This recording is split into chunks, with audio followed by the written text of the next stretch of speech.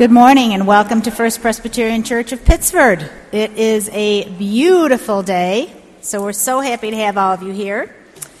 If you can pick up the pew pads at the end of your pew and just put your names in there so that we know that you're here, we'd appreciate that. If you need to speak with a Stephen minister, the Stephen minister today is Alice Sweatman. She's probably out there in the narthex. And we have a few announcements today. First, I'm going to ask Jack Holdsworth to come up and speak for the Optimists.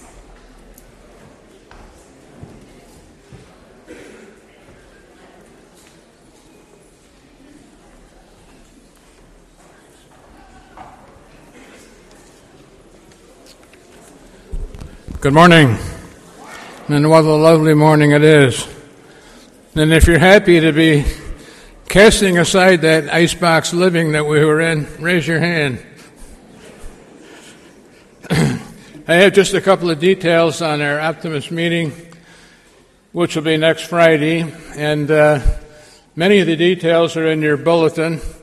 We feature the fifth grandson of Mahatma Gandhi, Arun Gandhi, and he will be giving us a very interesting message. What isn't in your bulletin, and wasn't time to get it in print, is this. There will be 2 books available at the Optimist Dinner for $15 apiece. They were written by Arun. The first one is titled Legacy of Love, Lessons I Learned from My Grandfather. The second, The Forgotten Woman, the only definitive biography of Mahatma Gandhi's wife. Funds for the books are to go to the exploited and impoverished children in India. We hope some of you can be here next Friday night. Aaron signs his emails, The Peaceful Farmer.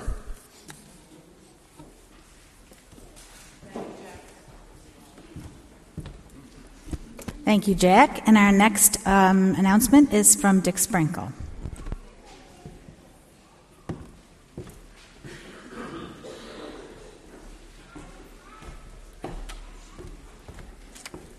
Good morning, everybody. It's my pleasure to introduce you to Jim DeVoe, who's president of Kirkhaven, who will speak to us about the Homes Offering.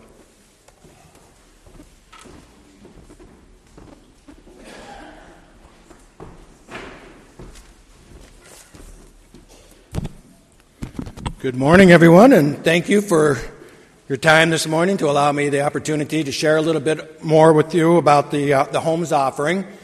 Now, I know that you folks have all been fairly familiar with it. You've participated in this long-standing tradition in which in the month of May, oftentimes on Mother's Day, that we take up a collection throughout the churches of the Presbytery to help support the missions of both Kirkhaven and the Rochester Presbyterian Home.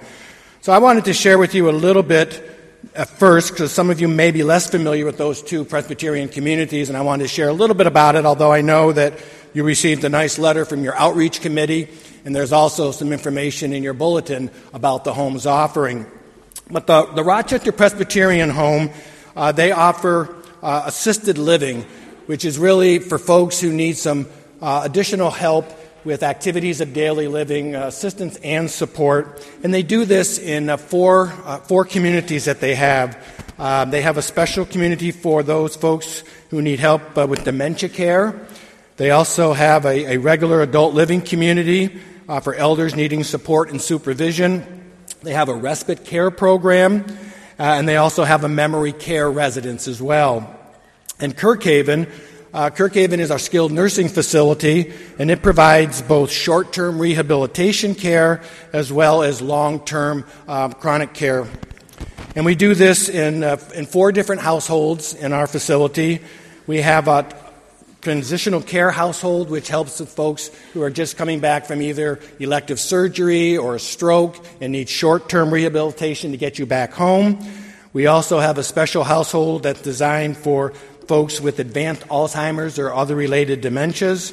And then we have our long-term care households, which provide compassionate, skilled, and hospice care for our most frail and aging elders.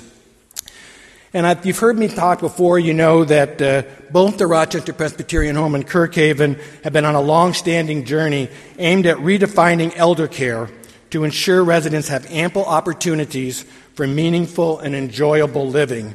And this journey is all about bringing resident dignity, respect, and empowerment. And the Homes Offering helps support both of these organizations in that journey.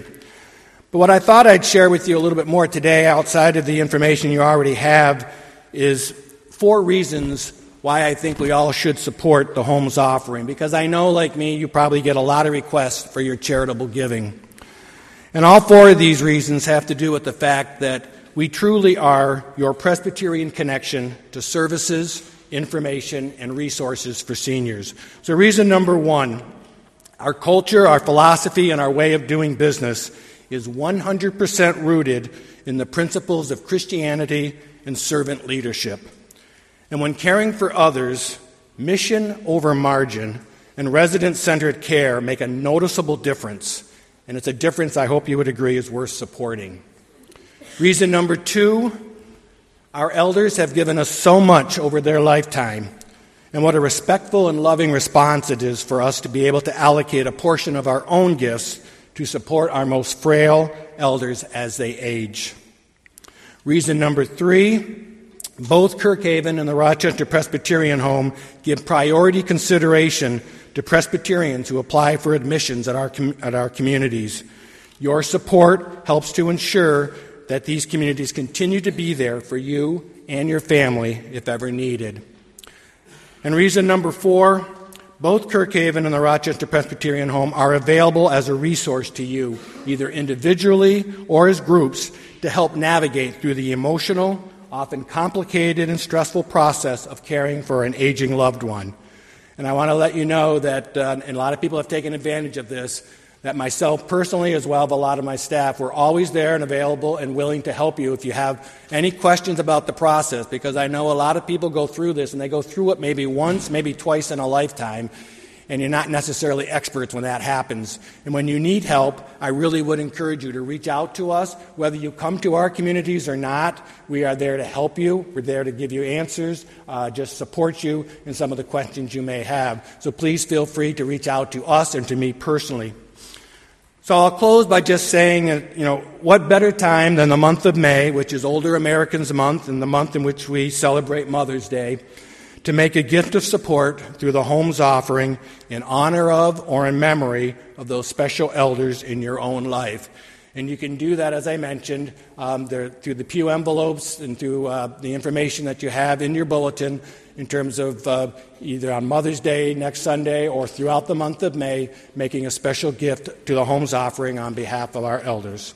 So on behalf of both Kirkhaven and the Rochester Presbyterian Home, thank you for your past support, and thank you in advance for your continued support. Thank you, Jim. Bruce, if you would like to begin with the prelude.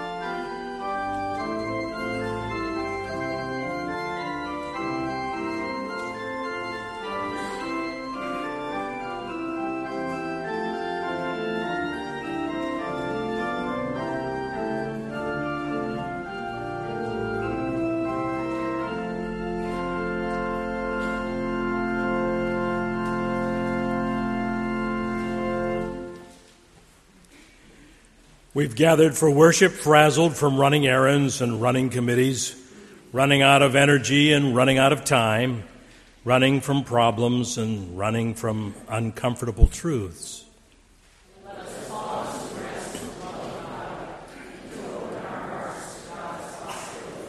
In these moments, we admit that sometimes the Bible makes us comfortable, and especially when it has questions like this. How does God's love abide in anyone who has the world's goods and sees a brother or sister in need and yet refuses help? This is not our sin, that we should believe in the name of God's Son, Jesus Christ, and love one another just as He has commanded us, not in word or speech, but in truth and action. All who obey His commandments abide in Him, and He abides in them. And by this we know that He abides in us, by the Spirit He is in us. Let us worship God who makes us one in the Spirit, and let us commit ourselves anew to following and obeying Jesus' commandment of love. Let us worship God.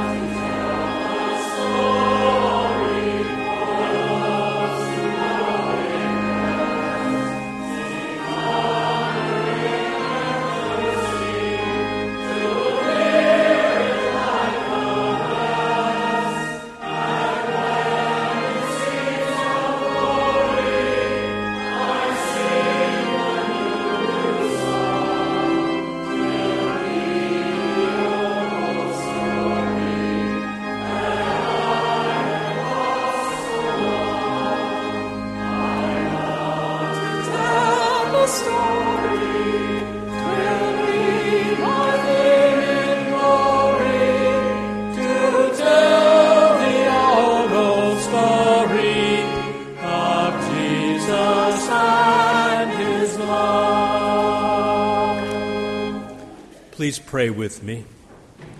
Holy God, in love you created us to love. In Jesus' death and resurrection, you have profoundly proven the depths of your love for us and the whole of your creation. Jesus calls us to be his followers, but only by abiding in him can we even begin to live the way of love he commands. We pray to be strengthened by Christ's indwelling Spirit, that we may live the faith we profess, faithfully following Jesus in truth and action.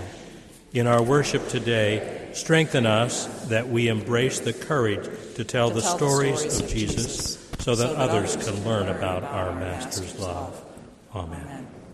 And the stories are true. God offers us forgiveness, and so let us with confidence join together in this corporate prayer. Lord Jesus, we confess we tend to feel more comfortable in the realm of religious ideas about you than to be in close relationship with you. We would rather talk about you than walk with you, for we do not know where you might lead us or what you might require of us. We confess we often get caught up in conjecture or debate concerning your human life, your dying and rising, the meaning of your parables, and the mystery of your promises. We confess our failure to trust and love you, to be open to you, and to be dependent upon relationship with you, so that we may be followers and co-workers in the upbuilding of your earthly realm. Forgive us, we pray. Amen. Yes, the stories are true. For God so loved the world that God gave us his only Son, that whomsoever would believe in him would not perish but have eternal life. And eternal life is not just that in the afterlife. It's here and now when we accept God's gift of forgiveness and grace and offer it to others. My friends, believe the good news of the gospel. In Jesus Christ, we are forgiven.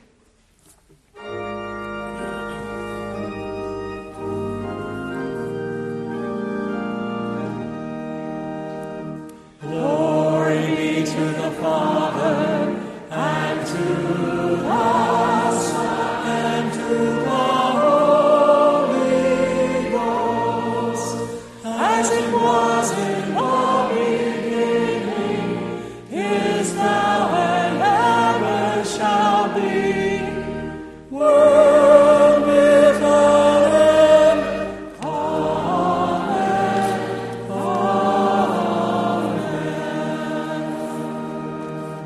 Please be seated, friends.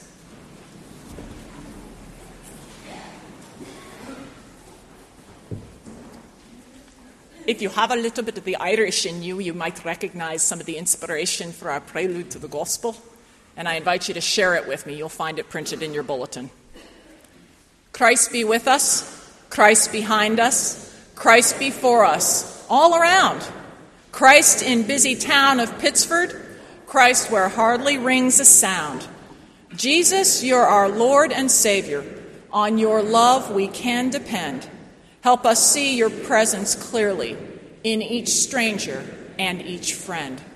Just as Jesus did, and just as Jesus gives us in John 15, one of the I am statements. I invite you to hear God's word to you. I am the true vine, and my Father is the vine grower. God removes every branch in me that bears no fruit. Every branch that bears fruit, he prunes to make it bear more fruit. You've already been cleansed by the word that I have spoken to you. Abide in me as I abide in you. Just as the branch cannot bear fruit by itself unless it abides in the vine, neither can you unless you abide in me. I am the vine. You are the branches. Those who abide in me and I in them bear much fruit, because apart from me, you can do nothing.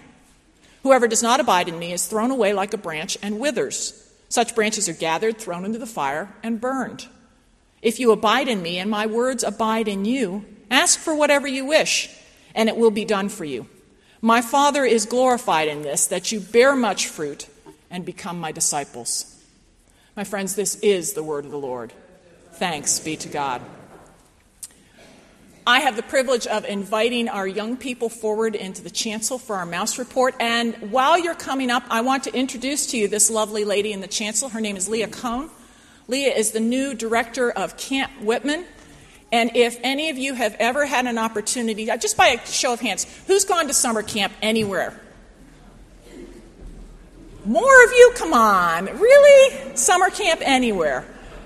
We're thinking about the summer. We're thinking about how we can contribute to God's glory and God's realm. And Leah realized her dream. She was an attendee at Camp Whitman, one of the camps that is sponsored by our Presbyterian denomination. And then she got to come back and become its camp director. So she has a little message for our young people, taken from John 15 and taken from her experiences as well. So welcome, Leah. We're delighted to have you amongst us. That should be powered up and ready to go. Good morning. There you go. How are you all doing? Good. Thank you for having me in worship with you this morning. I wanted to know if anybody here has ever gotten lost. Ever gotten lost? Has your mom or dad turned the wrong way down the street before? Has your GPS ever brought you to the wrong place? Anybody? Last week I got really, really lost. I was in Mexico. Do you know where that is? And I couldn't find my way north. I couldn't find my way back to the United States. I was really lost. And my gas tank was running empty, and I was getting scared. Have you guys been scared before? I didn't know what to do. I needed to get back home. But I knew what I needed to do. I pulled over, and I prayed. I said, God, please help me find my way home. I'm scared, and I want to go home. And then the way was shown to me. I was shown that I needed to turn my car around and go in the opposite direction of the way I was going. Because I was going the wrong way. In the scripture reading that we just read, Jesus calls us as friends. Friends that he has chosen and appointed to do great things. He promises that we will bear much fruit. That's what the vine is about. If we remain connected or powered up with love. What are other things that need to be powered up? Do you have something that you plug in every night? Anybody? An iPad? Anybody have an iPad? So many iPads! What about a phone? Phones? Okay. Do you know what happens if you don't plug something in? What happens if you don't plug in your iPad at night? Can you play games on it? It's turned off, right? It doesn't have any more power. Humans don't need to be plugged into an outlet, do they? Do you plug yourself in? No? Okay. Yes, some of us have coffee. We don't need to be plugged into the outlet. We don't have a little plug attached to us. And in fact, at camp, there's no power at all. You couldn't bring your iPad or your phone to camp. You can't have that there. But without staying connected to the power of Jesus, we also do not work. If we remove ourselves from the power source of Jesus and God, we no longer can find our way. Do you remember what I did in my story when I got lost? You know what I did? I prayed. That's right, I prayed. So I have a little gift for each of you. This is one gift that has a little bit to do with camp. One is a compass. Have you ever seen a compass before? A compass is always going to show you north. And I also have a little sticker for each of you, or each of your families, and that is a sticker of the cross. And what does the cross represent? Jesus, yes. Cross represents Jesus. So that even if you get lost, you are always going to find your way home with your compass and thinking to the cross. At camp, we have many adventures. We hike, we canoe, we play games together, and Jesus is always with us, helping us find our way. I hope you guys will think about going to camp when you're ready to go to Camp Age. It's a lot of fun, and soon many of you will experience the many adventures of Camp Whitman. Thank you, guys. We're going to steal your microphone back. Rachel and Wes and I had an opportunity to go to Camp Whitman last year for a week, and it was a phenomenal experience, just like Leah was saying to all of the kids and to all of us. There is no power outlet there, but there is a deeper power source, and it's amazing to watch as the young people develop over the course of a week in caring for one another and for the other campers. And the population out at Camp Whitman is a very special population, one that we support here and one that God supports every day. So thanks, Leah, for taking this answering to mission. If anybody's got questions about Leah or Camp Whitman, you'll find her in the fellowship hall immediately following worship service. And guys, I want to finish giving you your crosses and your compasses, and then you can go pray continue our prayers in the kingdom this morning, okay? Sound good?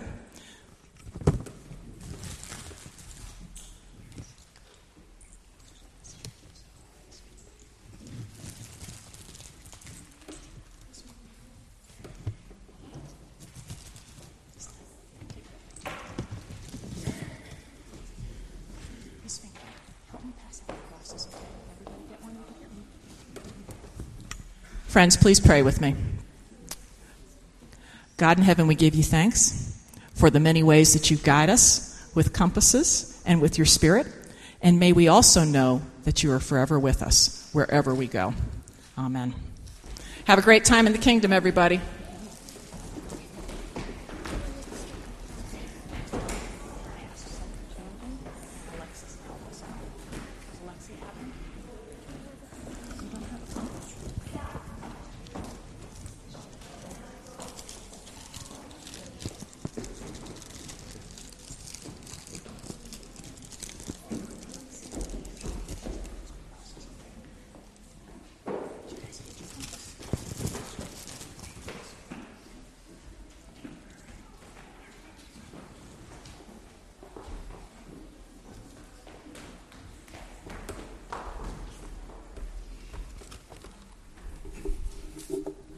And we have a prelude to the word of history that we can share together, friends. Please join me in our prelude. Christ in lines of people fleeing, praying that the shaking cease. Christ in battered women's shelters, looking for a place of peace. Christ with people sick or dying, loved ones trying hard to cope. In this world of so much suffering, Christ, you give your people hope. Acts chapter 8. Then an angel of the Lord said to Philip, "Get up and go toward the south to the road that goes down from Jerusalem to Gaza. This is a wilderness road." So he got up and went. Now there was an Ethiopian eunuch, a court official of the Candace, queen of the Ethiopians, in charge of her entire treasury. He had come to Jerusalem to worship and was returning home, seated in his chariot. He was reading the prophet Isaiah. Then the Spirit said to Philip, "Go over to this chariot and join it." So Philip ran up to it and heard him reading the prophet Isaiah. He asked, "Do you understand what you're reading?" And he replied, "How can I unless someone guides me?" And he invited Philip to get in and sit beside him. Now the passage of the scripture that he was reading was this: "Like a sheep he was led to the slaughter, and like a lamb silent before its shearer, so he does not open his mouth. In his humiliation justice was denied him. Who can describe his generation? For his life is taken away from the earth." The eunuch asked Philip, "About whom, may I ask, does this prophet say this? About himself or someone else?" And then Philip began to speak, and starting with this scripture, he proclaimed to him the good news about Jesus. As they were going along the road, they came to some water, and the eunuch said, "Look, here's water. What is to prevent me from being baptized?" And as they were going along, he was baptized. He commanded the chariot to stop, both of them, Philip and the eunuch. They went down to the water, and Philip baptized him. And when they came up out of the water, the Spirit of the Lord snatched Philip away. The eunuch saw him no more and went on his way rejoicing. But Philip found himself at Azotus, and as he was passing through the region, he proclaimed the good news to all the towns until he came to Caesarea. The word of the Lord. Thanks be to God. Now I want to alert you that we have a very different hymn. You're going to open it to page 849. Matter of fact, it's very unusual that most hymnals only have about 400 hymns. This one we're at 849, so there are a lot in this. You will see that this hymn is a Korean hymn. It's very melodic, and I want you to know how it works. There is stanza 1, and then stanza 1 repeats, and then there is a refrain that repeats, not after stanza 1, but only after stanza 2. And so Bruce Frank is going to play stanza 1 for us, and then the choir will help us sing stanzas 1 and 2, and then Bruce will play the refrain, and we'll sing that. I hope that that's helpful. You'll want to listen carefully to this tune. Bruce? Yeah. Good morning. Morning. So I'll play all the way through, and so then we'll go from the beginning. Okay. All right. So, thank you.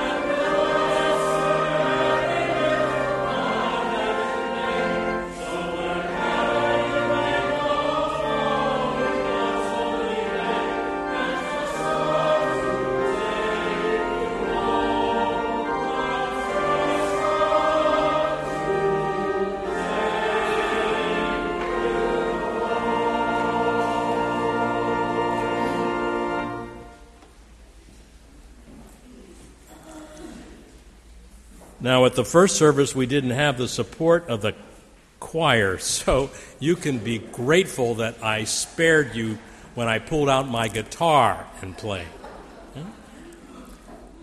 And what I played and taught the congregation to sing was this next reading from 1 John. We prelude it with these words of love, which we share. Christ with children who must struggle, working hard for daily food. Christ in classrooms, learning, growing, asking questions, seeking good. Christ in diners, waiting tables. Christ in homes where children play. In this world of people working, Christ, please work through us today. Beloved, let us love one another because love is from God. Everyone who loves is born of God and knows God. Whoever does not love does not know God, for God is love.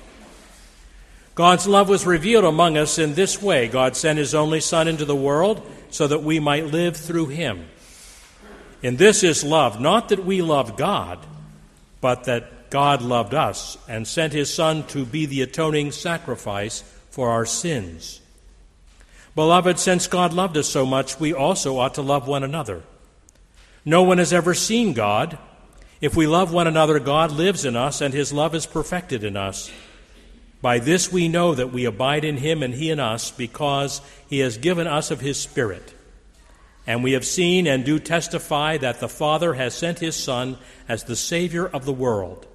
God abides in those who confess that Jesus is the Son of God, and they abide in God.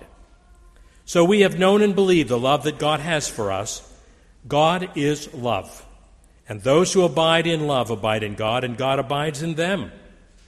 Love has been perfected among us in this, that we may have boldness on the day of judgment, because as he is, so are we in this world.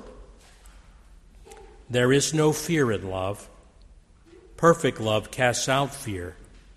For fear has to do with punishment, and whoever fears has not reached perfection in love. We love because he first loved us.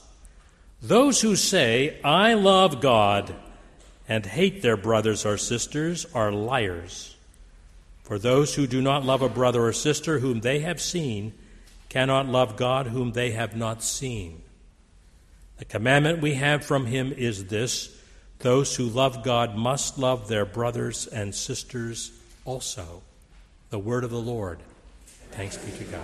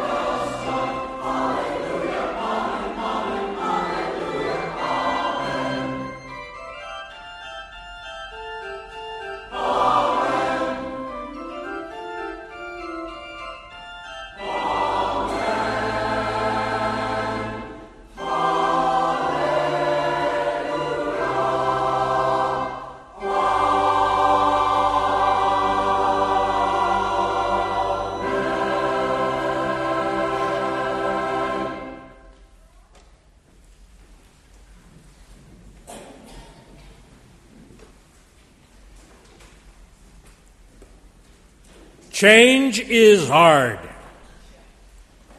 It's a challenge in families and businesses and churches and towns and countries.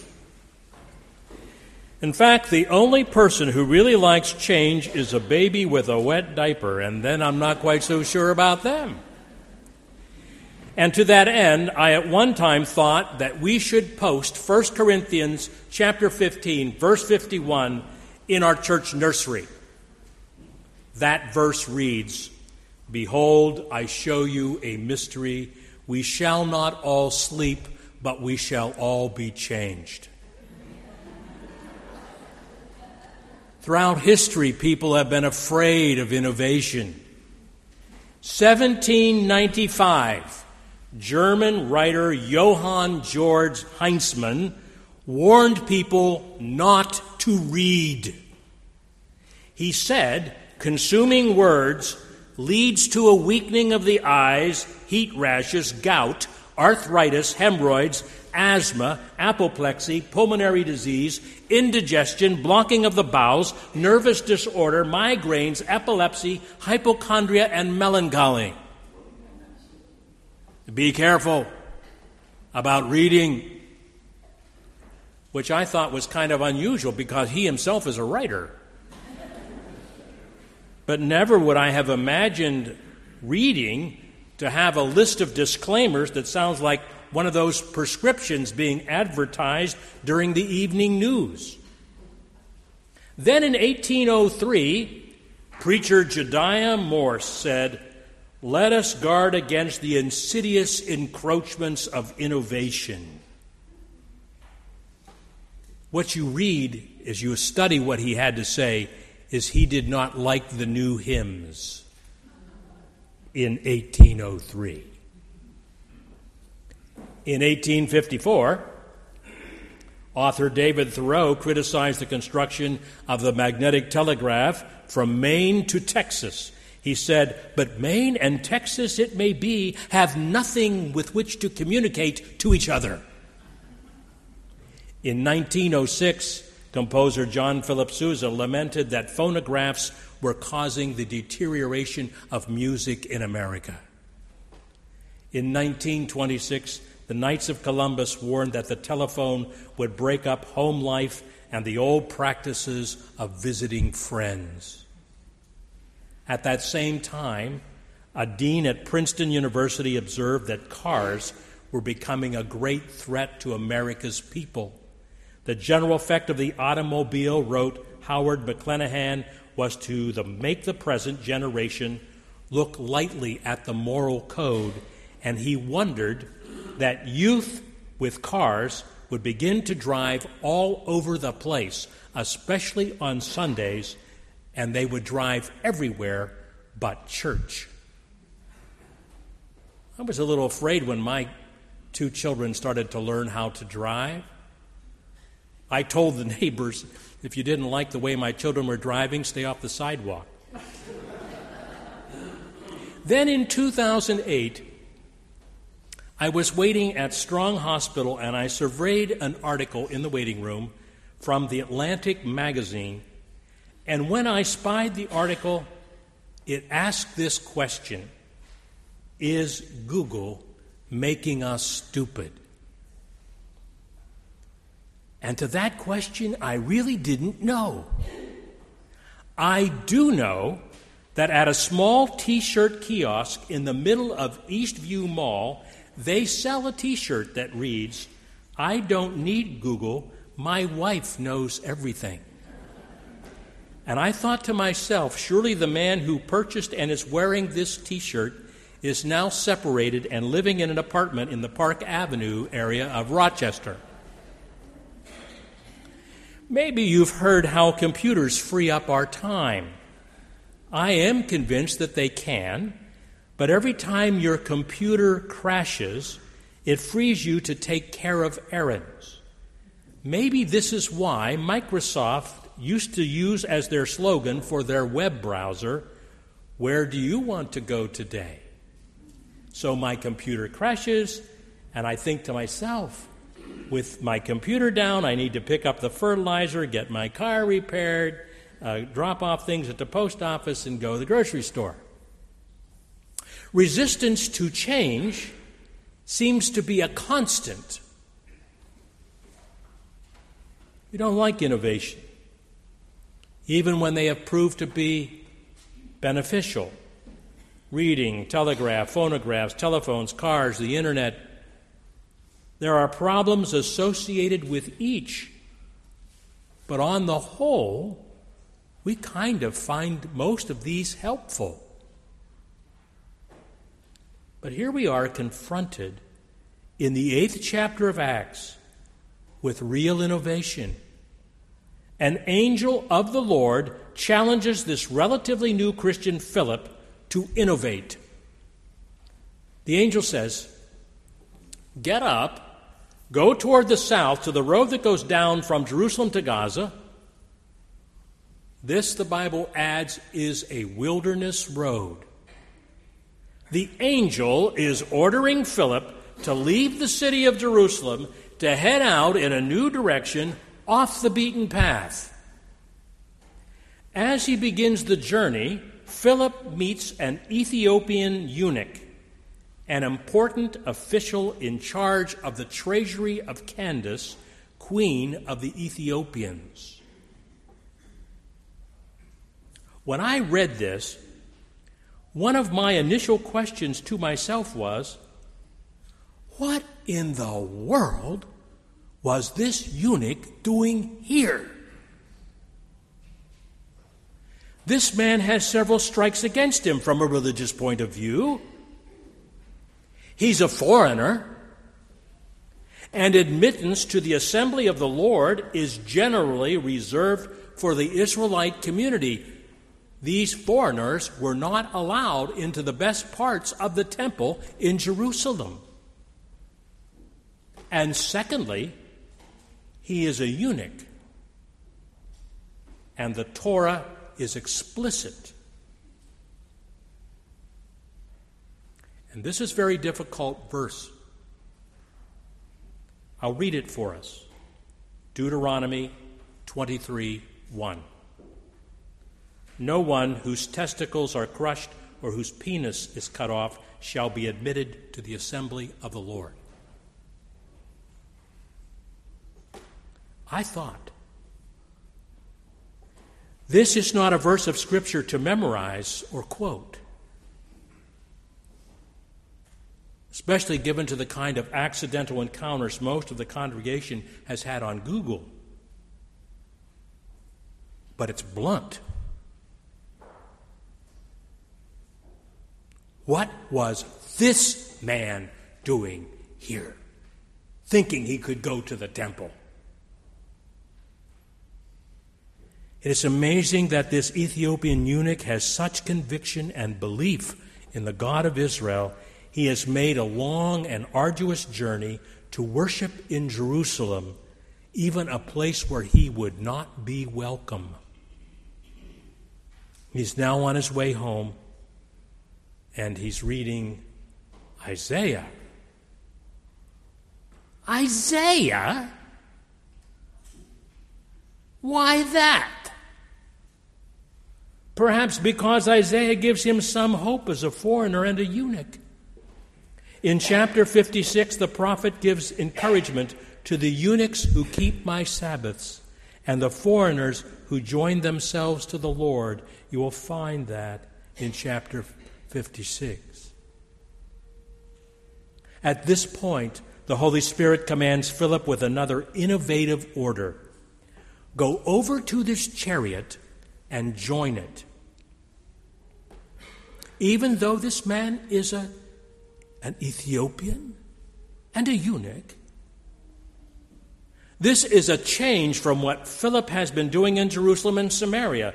This angelic instruction doesn't seem to bother Philip, and he doesn't react negatively, as we might suspect he would, because God is now taking him from Jerusalem, where he's been holding huge revival meetings, performing miracles, bringing many people to Jesus Christ, and now he is being sent out to a desert to talk to one man, and a foreigner at that. Bible says he got up and went. Maybe you noticed as we were reading this lectionary text today that the angel of the Lord made it very simple. Get up and go. And he went. Philip immediately ran up to the chariot. He heard the man reading the prophet Isaiah. Like a sheep he was led to the slaughter, like a lamb silent before its. He said, well, we can just be grateful that Philip does not share the concern of Johann Georg Heinzmann, who thought that reading from Isaiah might cause nervous disorder, migraines, epilepsy, hypochondria, and melancholy. Nor does he assume that the residents of Israel and Ethiopia will have nothing to talk about, like Henry Thoreau assumed was the case between those from Maine and Texas. He's not even worried about running alongside a chariot, a vehicle which might have earned the condemnation of the car-hating Princeton Don. No, Philip is willing to follow the innovating suggestions of God. So he asked, do you understand what you're reading? Well, how can I? Unless someone guides me. And he invited Philip to get in the chariot and sit beside him. Philip moved in a new direction by joining the Ethiopian eunuch and helping him understand the biblical text. That is precisely what we need to do today, to take some steps to sit beside and to guide. We might even call it the Ethiopian innovation. So what happens when we sit beside and guide? We give some very straight, very simple answers. We don't have to have all of them. Philip doesn't answer, well, let me point out to you, I think you need to make a careful examination of the present-day studies in biblical history in order to assess their diverse orientations and their different methodologies, while at the same time not neglecting the risk that the exclusive use of one methodology vis-a-vis the comprehensive understanding of the biblical testimony and the gift of God given in Christ might lead you in another direction. No, he doesn't say that.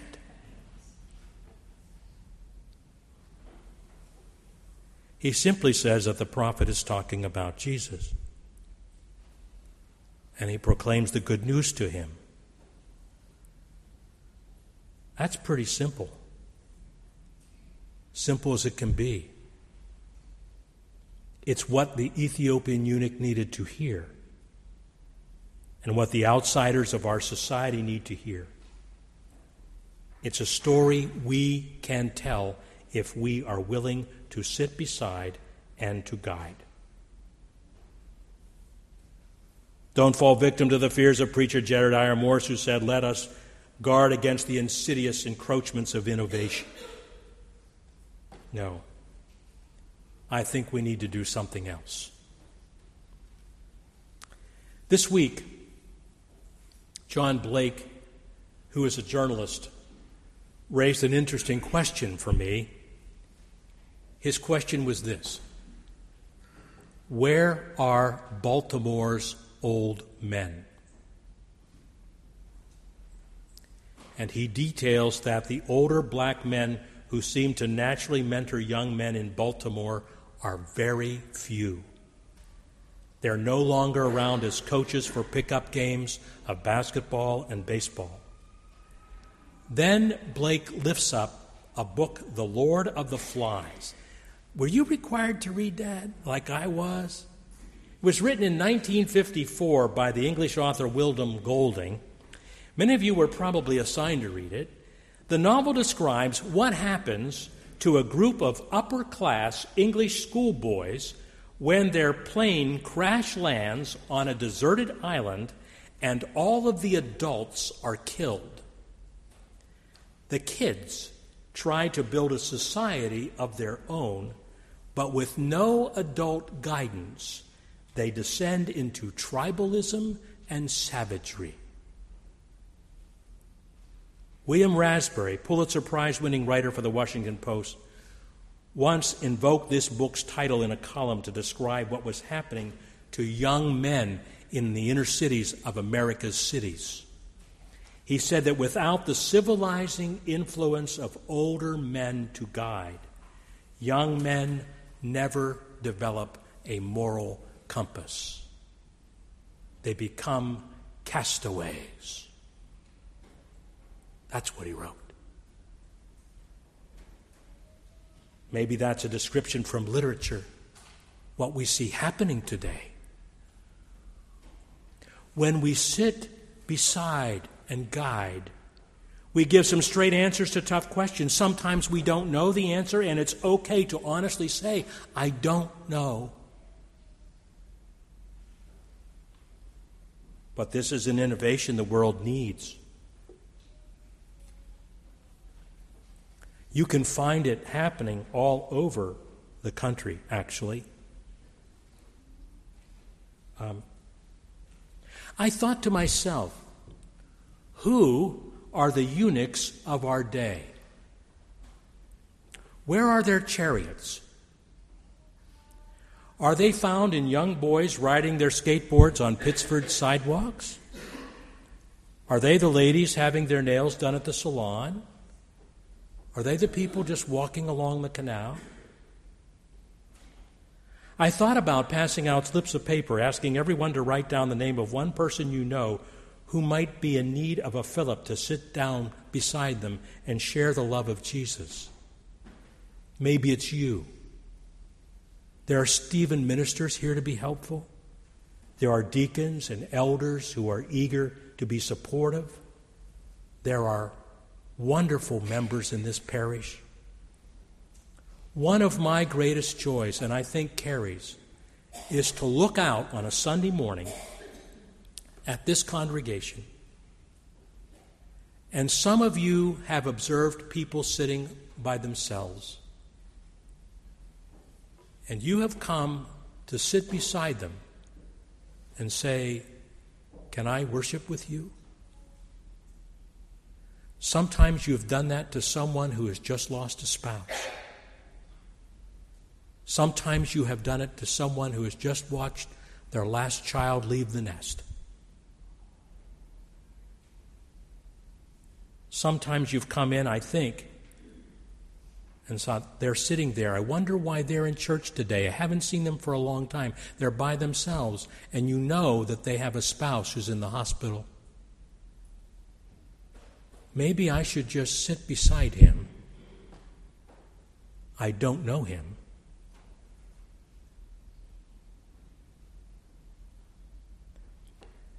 Jean Vanier founded a special community that provides a loving home for people with very severe challenges. When somebody asked one of our men, Peter, if he liked to pray, he said that he did. So the person continued and asked him what he did when he prayed. And he said, "I listen." And then this person asked what God said to him, and Peter, a man with Down syndrome, looked and said, "Well, God just says, 'You are my beloved son.'" Maybe that's what we need to see and what we need to say. Maybe we need to think a bit more about some of the other verses from Scripture we could have explored this morning and share them. Sometimes it's very simple. Beloved, since God so loved us so much, we ought to love one another. We love because He first loved us. Lots of people need to hear this. I invite you to pray with me. Lord Jesus, to follow you is to be led to the hurting and the needing, the lost and the searching ones of this world, that we may be your love and act of caring to them. As your body on earth, we dedicate ourselves anew for this purpose. Bless and use us and the gifts we bring for your ministry and mission. Amen.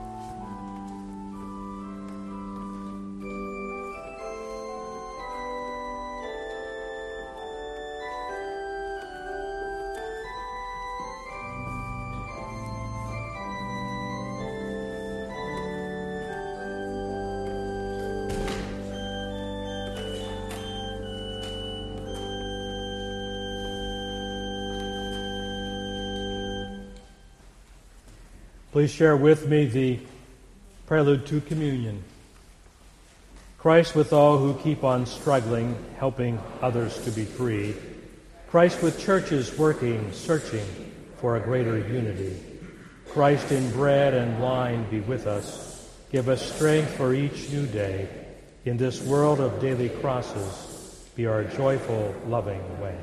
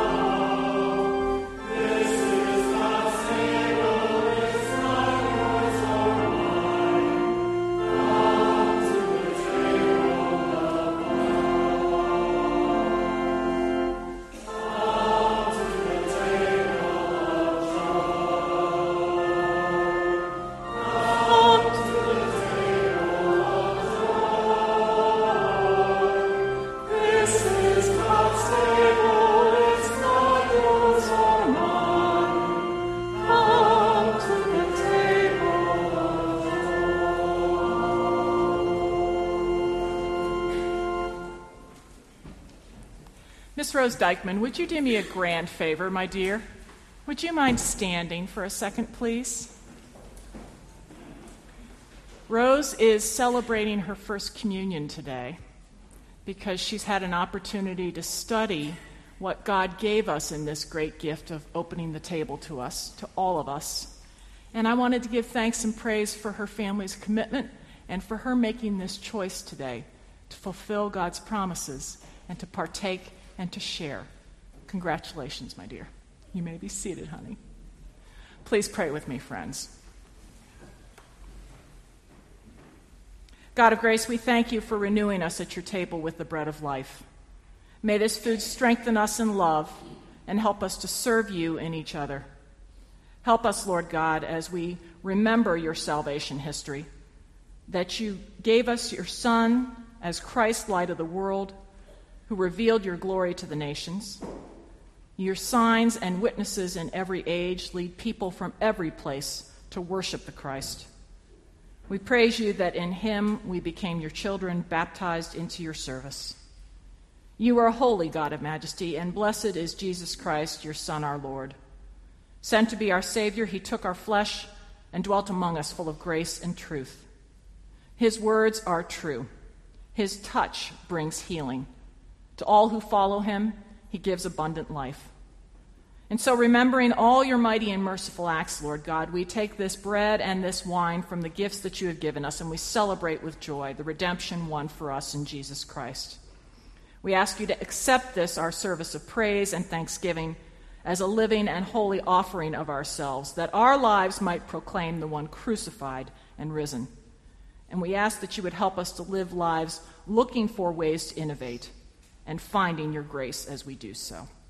Amen.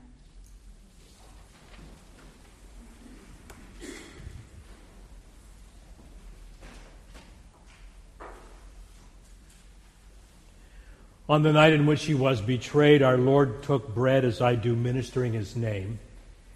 And after he blessed it, he broke it, and he said, "This is my body, broken for you. Take ye and eat."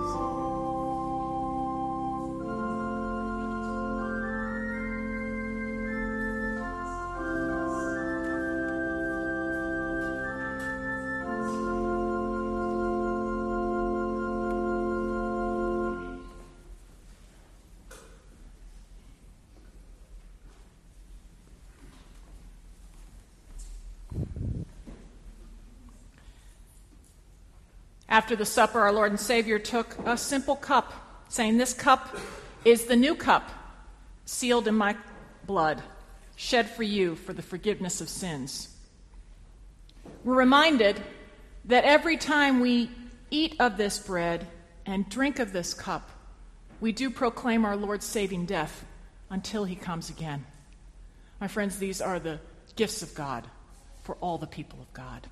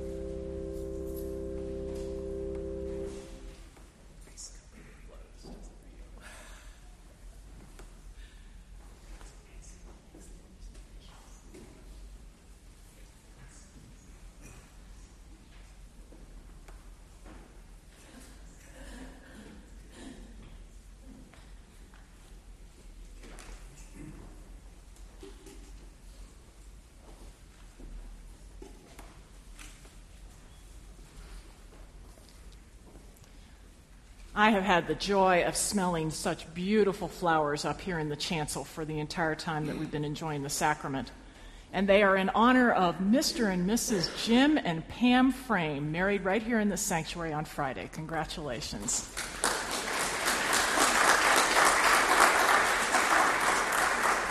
I don't think you could smile any bigger, except for possibly Marianne Collins.